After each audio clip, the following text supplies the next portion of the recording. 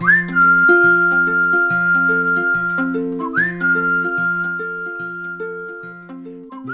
and welcome to the Burlap Podcast. My name is Chris Abel. I'm one of the co-hosts of this podcast. Chris Folmsby is unfortunately not with us today, but in his place, we're excited to say we have Bruce Newfer here from the Nazarene Publishing House, which is now called Foundry Publishing. That's right. It's a cool name. Bruce is the executive brand director working with Burlap, our podcast, our books, our publishing, and some other products that are kind of in the works. Yeah, a lot coming in 2018. I'm excited to have Bruce with us today. He works behind the scenes most of the time, but we're here with him today because he's got some really cool ideas. He's working on a book idea. We're going to hash that out today. And we just wanted to give you kind of a look behind the scenes of some of the people who are influencing Burlap. And Bruce has... Bruce, are you a baby boomer? No, Gen X. You're Gen X. Okay. I'm sorry. I hope that's not insulting. No. You look very like you transcend age. It's a nice way of saying you look old. No. You could, yeah. Sorry. So we're going to move on here. So Bruce, you've been working with the publishing house, who are part owners of Burlap. They're investors. They see a lot of potential in where our organization's going. They believe in the mission, right, of helping churches reach millennials and upcoming generations.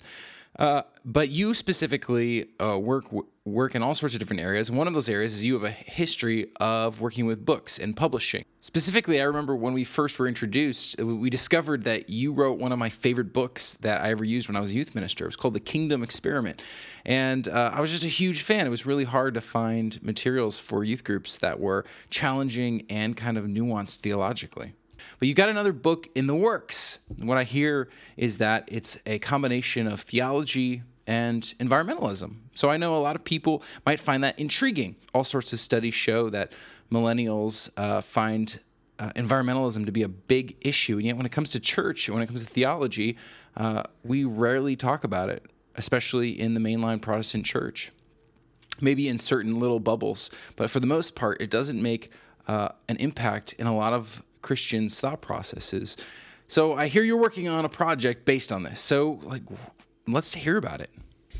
Oh, gosh. Well, this is a place in my life that God's still dealing with me. And so articulating it is still something I'm working on. Let me go back a little bit to a lot of people in my generation, a lot of Gen Xers who grew up in the church. We are somewhat recovering from what seemed to be a pretty pervasive fundamentalism, especially in the 70s and the early 80s. A lot of my peers have told me they're dealing with some of the same issues.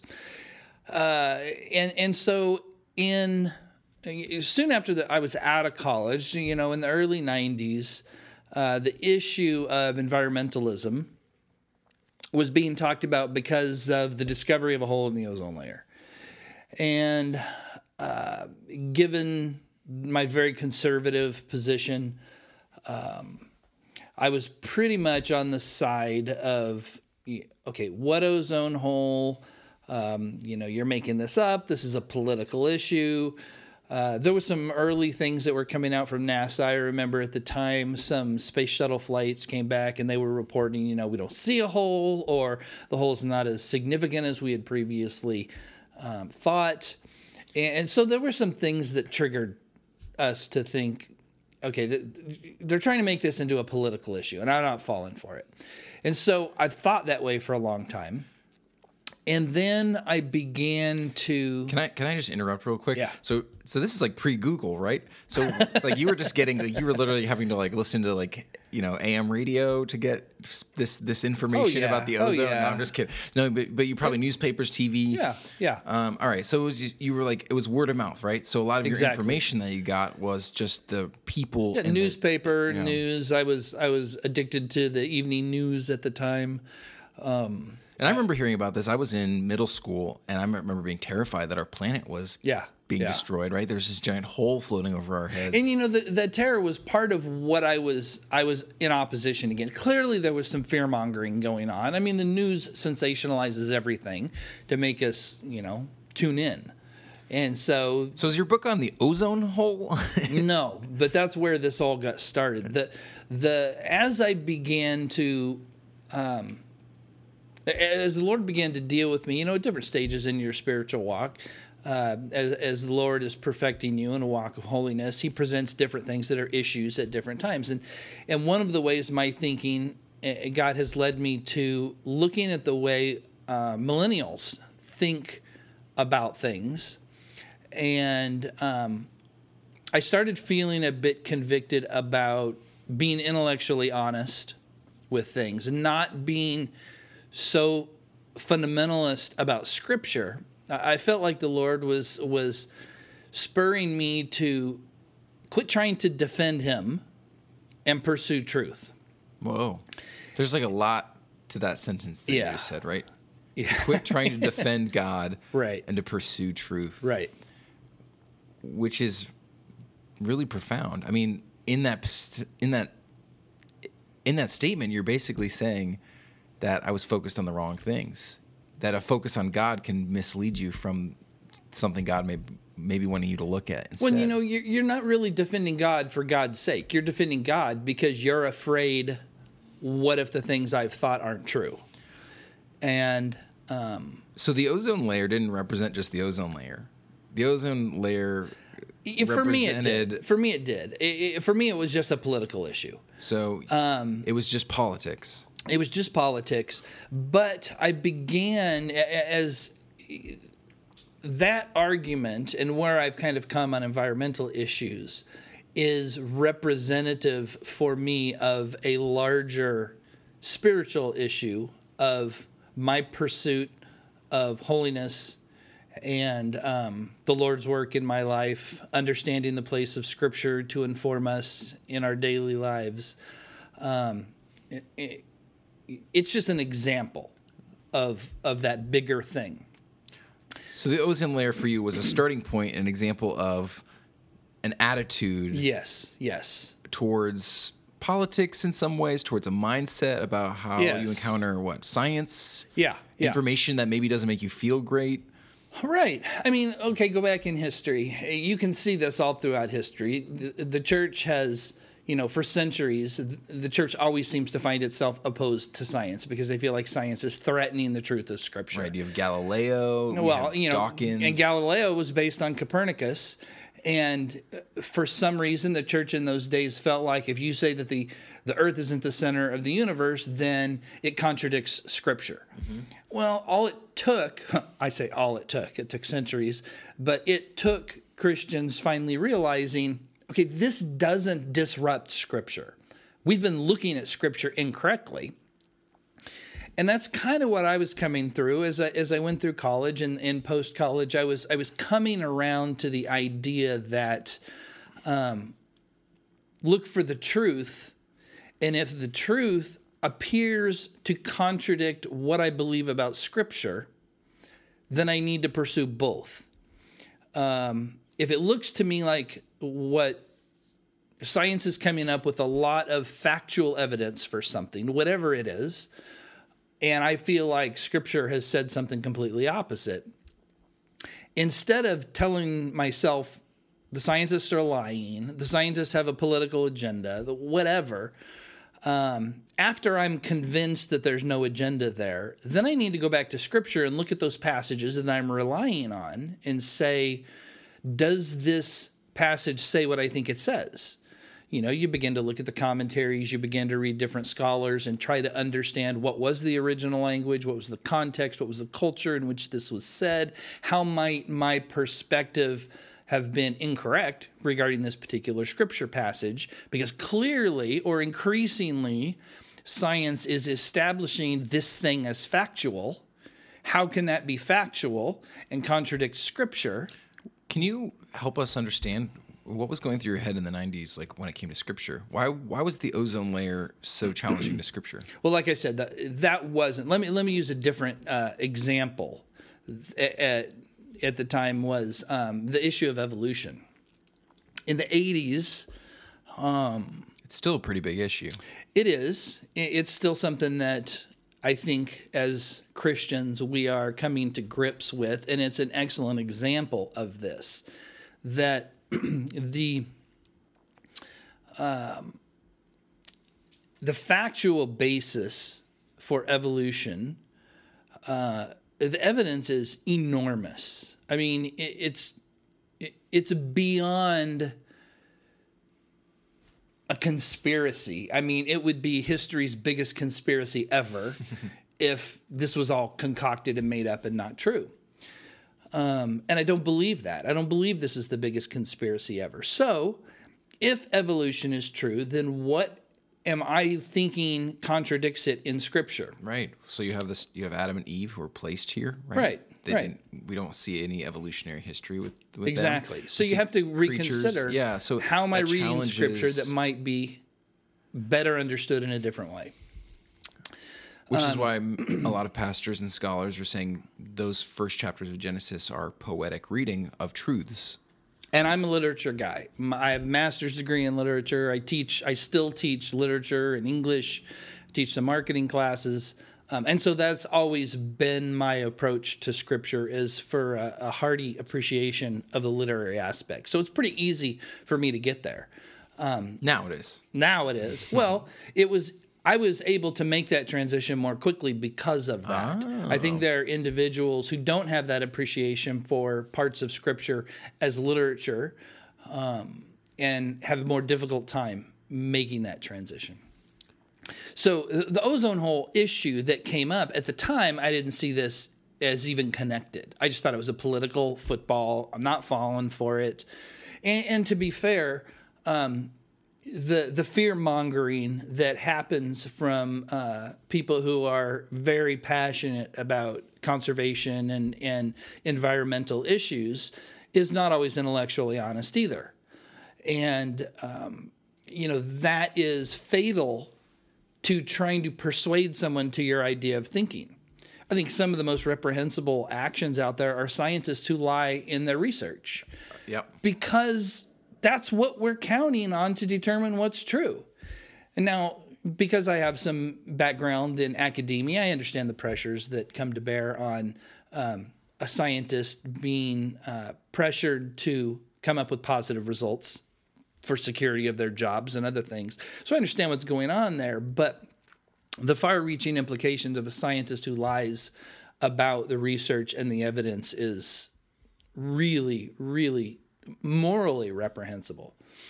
So when the Lord really began to deal with me about pursuing truth, that was when I had to confront things like this whole ozone hole issue. Okay, I had to step back and say, I'm seeing this as a political issue. I don't care about politics. Put politics aside. Is this true or is this not true? And so go to the evidence, look at the science, see what people are saying about it. And as the years went by and the evidence continued to mount, I started thinking, okay, maybe there is something to this. At the same time, I'm coming across the passages in Scriptures that are helping me understand that creation is alive. There are literary aspects to Scripture personifying nature, but there's also an aspect where I understand that the grass and the rocks and the water is not just some inert mass. Just for us to use as a disposable Exactly. tool. Which puts me into a mindset of to really begin to appreciate what is our role as stewards of the earth. Forget about the whole environmental issue entirely. What is expected of me to care for this organism that God gave us? Can we pause just for a second? Yeah. And just, somebody who's listening to this might be asking, all right, what does this have to do with reaching millennials? So let's just talk about that for a second and then continue. So I grew up with TV shows and movies like Ferngully, The Last Rainforest, right? What a horrible and Captain movie. Planet, where you had a few people with big hearts, a few young kids who were fighting back against corporations who were greedy and trying to break the planet. Ferngully, right? It's like terrifying. It's Avatar is like the update of the Ferngully movie. It's the same movie. I haven't thought about that. but done way better. It's a 4D environmentalism, cheerleading movie. Yeah, I mean, it's still didactic. There's 3 more coming out. It's not as overtly didactic as Ferngully was. So I grew up surrounded by. So you had already had kind of like a worldview and a mindset you were immersed in when this stuff started being talked about more. When Ferngully came out, I remember seeing Ferngully, and I was like, "What a load of garbage!" I mean, it was so manipulative, and so people like to poke fun at Christian literature because it's so didactic. There's somebody getting saved on every page. Ferngully is the exact same thing, just in a non-Christian sphere, which is why on this whole issue regarding environmentalism, I reject pretty much both sides of the political ideology. The conservative side and the liberal side are both trying to manipulate the information to coerce people to think one particular to vote a certain way. Yeah, and it's Well, so you didn't like Ferngully. Oh, it was horrible. So I'm sharing these TV shows though, because this is what an entire generation grew up on. Was this idea like that environmentalism is like the big thing? Like it was a narrative that was told all the time. Earth Day was huge in schools, and and so studies right now show that for millennials that it is the issue. They say that Gen Z is going to be more human rights, social justice. But for millennials, it's still environmentalism. It's a big deal. As a side point, I think this is a hilarious story. I used to live in D.C., and when I would fly home, I'd sit on the plane with like random cool people that had like interesting stories. So I sat on the plane once with some CEO of a company who travels the world educating governments on how to be more responsible with their basically like treatment of the planet. And so she had flown to India, and it was telling me about like how India is stepping up all its environmental. They're trying to become more responsible environmentally. So she said she when it comes to millennials and hiring millennials, she says she usually just hires whoever puts in the most effort. And I thought that was so funny. Like if you call back a second or third time, like that's usually who she'll hire because she never hears from some of these people. And so she said though one of the biggest challenges is that she wants somebody to want to walk the walk, not just talk the talk. Right. And so an example she used is she walked up to a young woman in her 20s who was working at this environmental agency, global environmental agency, and she noticed there was an aluminum can in her trash can in her cube, and she said, "Hey, what is this?" And this young woman said, "Oh, the recycling bin's all the way down the hallway." And she used this as an example of, oh my gosh, your generation, like, please, you can't just like the issue, you have to do something about it, which I thought was hilarious. But that's a side note.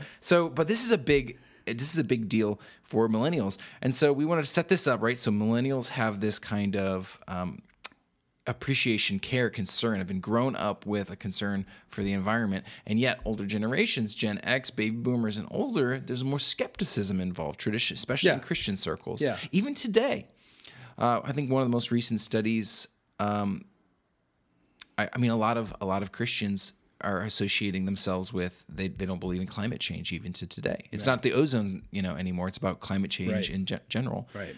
I used to be in the Assemblies of God. And I'm a Methodist pastor now, but I used to be in the Assemblies of God. And I remember one day having a conversation with someone at church, and the attitude from this guy he was maybe Gen X, close to baby boomer, again, ageless. Yeah. But his attitude was when we talked about this, he was like, I just burn everything. And I'm like, what are you going to steward? Like, well, why don't you recycle? It's like 2 more seconds of work. And he said, God's just going to make all things new anyways. Like that was his logic. Yeah. And that why recycle when God's going to just wipe out the planet and just make something new? And See, I'm in a line right there.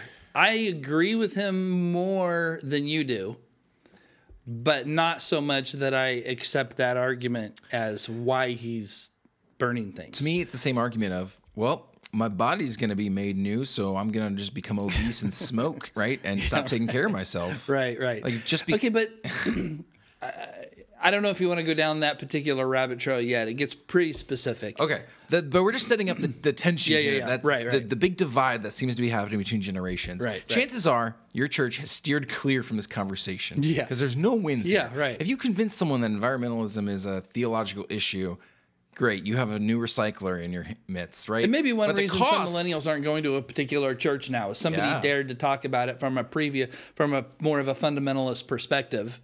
And they're like, okay, these people are never going to get where they understand my perspective. I'm out of here. So we understand this isn't necessarily a big conversation in your church, but we wanted to explore it today because it's just a book we're hashing out. We're seeing if there's interest here, Right, yeah. And we think it impacts. I mean, it's honestly it's impacting millennials, and this is something that you have to understand if you want to understand changing generations. And this is something I also wanted to give Bruce a chance to kind of share his kind of transformation story here, which sounds like you're still on a journey in the midst of this, right? So let's go back to the book, though. You were saying... Okay, so fast forward, we're into the 2000s. You know, I'm continuing to look at these portions of Scripture. My thought about the earth as a, something that is alive is growing. God's kind of placing that in my heart. All the conversations going on in the political sphere, I'm not really engaged in it too much. I definitely understand the people who are poking fun at climate change and the panic mode. Dennis Miller is a very conservative comedian, and he likes to talk about climate change. I think at one time I remember one of his comments that he said was, is it just me, or does the fact that the average temperature of the earth is increasing 1 degree every century? He said, that seems really stable to me. And I thought that was funny when he said that, and I kind of agreed with it. In the intervening years, I've rethought. I kind of go back to that statement, and I'm like, yeah, I think maybe that's a bigger deal than he sees it. So anyway, all of this is playing in my head. I'm seeing all sorts of different issues where I'm dealing with seek the truth, don't try and support an ideology, and don't try to defend God.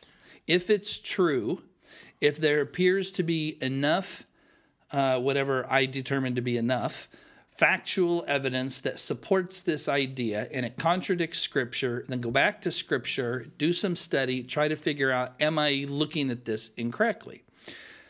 So then I come across this book, The Overview Effect, which is actually a really hard book to get a hold of. And I don't remember where I first heard of the concept of what the overview effect was. But in short, it's something that happens to astronauts. You can look at all the pictures of space that you want to, all these really cool things that we see all the time. And astronauts are as much or more in tune to all those things as we are. But there is nothing you can do to intellectually prepare for the impact of seeing the Earth from space. That the first time you see it from outside of the Earth, you suddenly understand, well, number one, we're in space. And number two, we are incredibly alone, that there's nothing around it. And that there's a difference between seeing the Earth from 100 to 200 miles up, where you can make out rivers and coastlines and things like that, to seeing it from the surface of the moon, where now all you see are continents and large bodies of land and space. And this incredibly thin layer of atmosphere that separates it from space. I'm getting chills just hearing you describe. I'm like picturing all the pictures I've seen. Yeah. And, it wasn't until the Apollo space missions and the astronauts began to come back that the Environmental Protection Agency was even formed, because of the impact of seeing these pictures of the Earth from space and people beginning to have this same realization. The astronauts who do what are called extravehicular activities, where basically they go on a spacewalk, said it's even more, it heightens the impact of that, because now you're not looking at it through a window, you are in space. Yeah, just you in your little suit. Yeah. And one of the overriding understandings that these astronauts come away with is, this is one thing. The Earth is not, there are no boundary dividing lines. When you look at a continent, it's just a mass of land. We are one people on one thing, and we got to take care of this, because if you look around, there's just blackness out here. And if we screw this up, There is no second chance. And that is the reason a lot of astronauts become environmentalists, is because of the understanding of this. That story is essentially what got me fully committed to, okay, I have to be a Christian who is supportive and aware of environmental issues. Now, so I've got here the definition of the overview effect I just pulled it from Wikipedia. So let's read this just to give people. This is from that book. I recognize this. The overview effect is a cognitive shift in awareness reported by some astronauts and cosmonauts during spaceflight, often while viewing the Earth from orbit or from the lunar surface. It refers to the experience of seeing firsthand the reality of the Earth in space, which is immediately understood to be tiny, fragile ball of life, hanging in the void, shielded and nourished by a paper-thin atmosphere. From space, national boundaries vanish, the conflicts that divide people become less important, and the need to create a planetary society with the united will to protect this pale blue dot becomes both obvious and imperative. So that's a quote from probably the book you were looking at. Yeah. Man, that's really something. Yeah. So that's what I still have a lot of conservative views regarding this topic. For instance, the story you told about the woman who, kind of had a fit because she threw the aluminum pop can, in the trash instead of walking down the hall.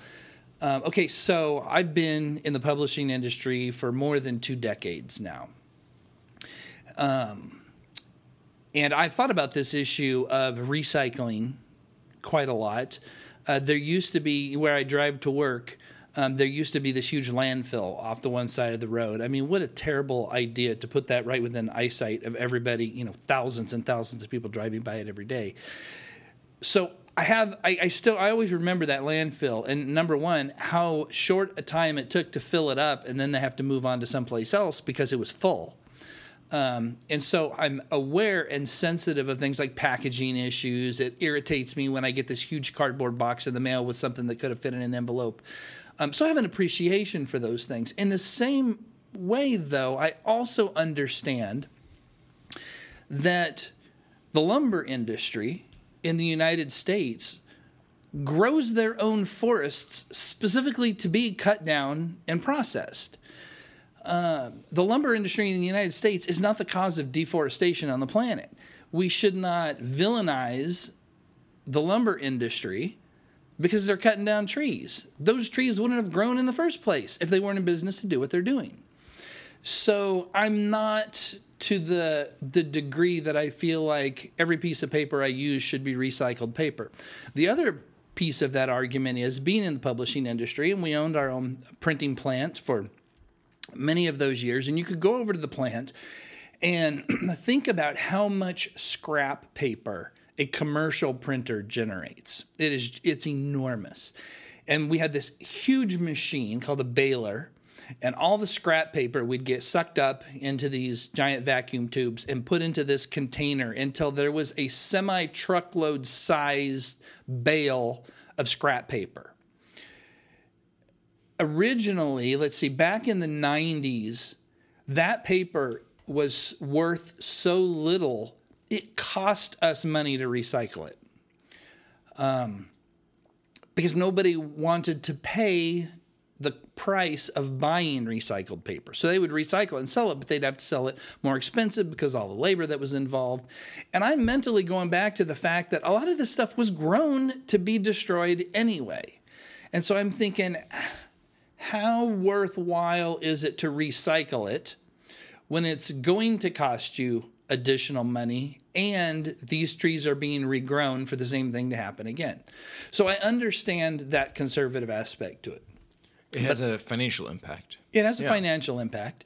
And somebody asked me, I have a really good friend who's a millennial, and she and I have sort of established this relationship where when we don't understand the other generation, we go to each other and say, okay, you got to explain to me the way you think here. She's been really instrumental in helping me identify, the casual remarks of sexism and racism that I grew up with, that are embedded in the system of language that I learned just growing up and that I don't recognize now. You know, she's the one who'll come back when somebody tells a blonde joke and say, you don't see sexism in the office? That person told a blonde joke and everyone laughed and nobody said anything about it. That's sexism. So she's very instructive to me in teaching me about these things. And we had this discussion about paper. And at one point I told her, I don't believe in recycling, which I know is a inflammatory statement because that's not exactly how I feel. And she said, is that a joke? You really know? And so we had this discussion about the paper issue. But that's the United States. And I think that the United States is largely very responsible as far as the conservation of public lands, the laws about what you can do and can't do, and the lumber industry is intentionally growing those forests and things like that. And I understand that that's not true around the world. Right. And there are places in the world that there is, you know, it is tragic what is happening to the earth because of irresponsible lumbering and things like that. So I'm fully on board with those, you know, that side of the issue. I think the same thing is true to a large degree with lots of things, right, whether it's aluminum or whether it's, you know, whatever. So my disposition regarding environmental issues is I'm going to try to be responsible. I'm going to try not to produce a lot of waste. I will do what I can. I will do what I can for that, but I'm not going to spend double my income in order to support that. In the last couple of years, along this vein, my attention have turned toward sustainable agriculture. Yeah. You know, if you buy grass-fed beef, you know, here in Kansas City, it's $4.55 a pound if you buy it at its very cheapest, whereas, you know, the non-sustainable beef might be $2.99 or $3.99 a pound. So, you know, how much money do you have that week? Can you choose to buy grass-fed or not? Right. We have a Keurig machine at my house. I don't use it and my wife does. I don't villainize her for using it, although I do understand that it's a sore spot for environmentalists who look at all the waste those little K-cups create. I use pour over coffee. So I live in that tension, and for me, it comes back to a spiritual issue. Where am I on this issue? What are the economics involved? So for you, the more politicized it gets, the less you're interested. Exactly. You feel when things hit a political level, I tune you out. Because and I think a lot of people do that. And that's what's happened with environmentalism today is it's become such a political left versus right, Republican versus Democrat, that it's no longer, people aren't able to think about it clearly and neutrally but that overview effect brings me out of the political realm. It pulls you above because there's no lines on the planet Earth. I still have to care for the earth because this is what we've got. And Scripture is clear. I think Scripture is clear that God has given us a moral imperative to steward the earth responsibly. Yeah. So forget about politics. Forget about whether recycling is or isn't productive. What is my role in being a good steward of the resources produced on the earth? Forget about all that stuff. And, you know, that helps me get beyond a lot of that garbage and be able to focus on, to me, what is the spiritual issue. You can go down this road and you can look at hunting. Another way that I really get frustrated with the liberal political argument is conservatives are often villainized for being people who don't care about the environment. But statistics say that a large percentage of outdoors people, hunters and fishermen or fisher persons, are conservatives. Well, they prefer not to eat fish that's been swimming in toxic waters. They're not irresponsible environmentally. At least not all of them are, not with these broad brushstrokes that a more liberal mindset might paint them with. But is hunting environmentally conscious? Well, it can be. It depends. Are you trophy hunting? No, that's not. If you're just going out there to get the biggest buck and the biggest head that you can put on your wall, that's not. But the argument you hear from hunters is overpopulation of deer is a very real thing. Yeah. And they are creating a service when they hunt that. That's fine. And if you if you pursue hunting in that direction, I completely agree with them. I lived in Michigan for years, and you'd go to the parties or whatever, and there was always somebody who had brought their venison jerky or sausages or whatever, and I enjoyed those like other people, and I have no problems with that. Trophy hunting is a whole different thing. But your point here is that hunters and fisher people, tend to be respectful of nature. Yeah, right. They don't want to pollute it. And I think to a large degree, they feel like they're being, people are looking down on them because they're irresponsible environmentally, when it's not true at all. I think you've got a great point that politics it paralyzes movement sometimes, in that it becomes a political issue instead of one that you can just think about. I love the idea that the overview effect frees us from the political side of things and brings us to a place where we're asking the question, how is God asking us to take care of this thing? Yeah, this pale blue it's dot. not a matter of necessarily what's right or wrong. It's a matter of what's best. Right. It's not going to hurt me to use a stewardship approach to caring for the earth. Who cares what I think environmentally, whether I am for it or against it politically? The spiritual imperative seems pretty clear to me, and it's not going to hurt me. So you seem like you're caught in between this world, right? Where there's some people that you feel looked down, like judged by. Yeah. At the same time, you feel challenged through your faith to do something, to help protect this place. Right. And I think there's a lot of people out there, and I think we're talking about this today because this is helping us understand like just two different mindsets. Right. And that's, to me, that's one of the things about why this podcast applies to millennials, is this kind of thinking of pursue what's true and don't spend your energy trying to defend God or the Bible. They'll square up because, like Folmsby likes to say, all truth is God's truth. They'll square up. You might have some work to do to figure out how they square up.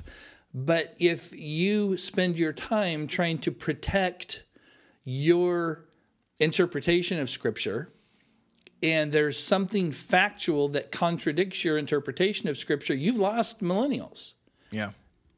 And you should. I mean, if you cannot be intellectually honest with what it means to be a human in our world and understanding our world because you're afraid it's going to rupture Scripture to a degree that you lose your faith, that's other work you've got to do. That doesn't have anything to do with the argument. That's some personal work you need to dig into. Well, this is interesting. There's a Bible verse in John 3:3, and there's this moment where Jesus is talking to Nicodemus, and he says, Master, you've done these amazing things. Who are you? And, what do I have to do? And Jesus responds with, I assure you, unless someone is born anew, it's not possible to see God's kingdom. Or sometimes this Bible verse is translated born again. And what's fascinating about this is that this Greek word here can be translated not only born anew, but born from above. And so the conversation continues, and Nicodemus says, well, how do I climb back inside my my mother? And Jesus is like, no, that's not what I mean. And I think it's fascinating that Jesus says this idea of, I assure you, unless someone is born from above, like, again, we don't know the intention in English of what Jesus was trying to say. But I love this idea, unless you're born from above, like you can see the world through this higher perspective. And that's why I think Jesus always, the Israelites in the first century were looking for a new kingdom, like a new physical kingdom with boundaries and leaders and armies and borders. And Jesus talked about this kingdom of heaven. The word for heaven is sky. It's the same word in Greek and Hebrew, like this kingdom of sky. And you need to be born from above and looking down. And it's just fascinating because this is the same conversation Jesus was having 2,000 years ago, is you need to transcend the politics of today. You need to transcend the ideology that's just beneficial for one particular kind of empire, and you need to see the world from God's perspective, and that things will change. Yeah. And man, like, if we could all just take a little quick trip to space, right? If we could get Elon Musk to get really affordable flights to space, through SpaceX, we could all take a view and maybe change our perspectives on how to take care of this place. Yeah, absolutely. Well, Anything else you want to add? I think I would just love to hear from listeners who are sitting there thinking, okay, I get what you're talking about in the whole environmentalism issue, but this other issue that I'm dealing with, it's the same thing. I would love to know what are those other issues, because as I'm thinking about putting this into a book and trying to create something of it, it's hard to escape my own perspective on this particular issue, but I know that there are other issues that are similar to this. I've got some off the top of my head. What about puppy mills? What about those giant, stuffed animals at carnivals? Like, they're so big. How do you even get them home? We could do one on... no, I'm just messing with you now. Are beards cool still? Bruce, I've got so many ideas. So... That'll guys, sell. Thanks for listening to this episode of the Burlap Podcast. We will be back in a couple weeks. And if you have any questions, again, you can find us at thinkburlap.com. And it's been a good conversation. Thanks for being on, Bruce. Yeah, appreciate it.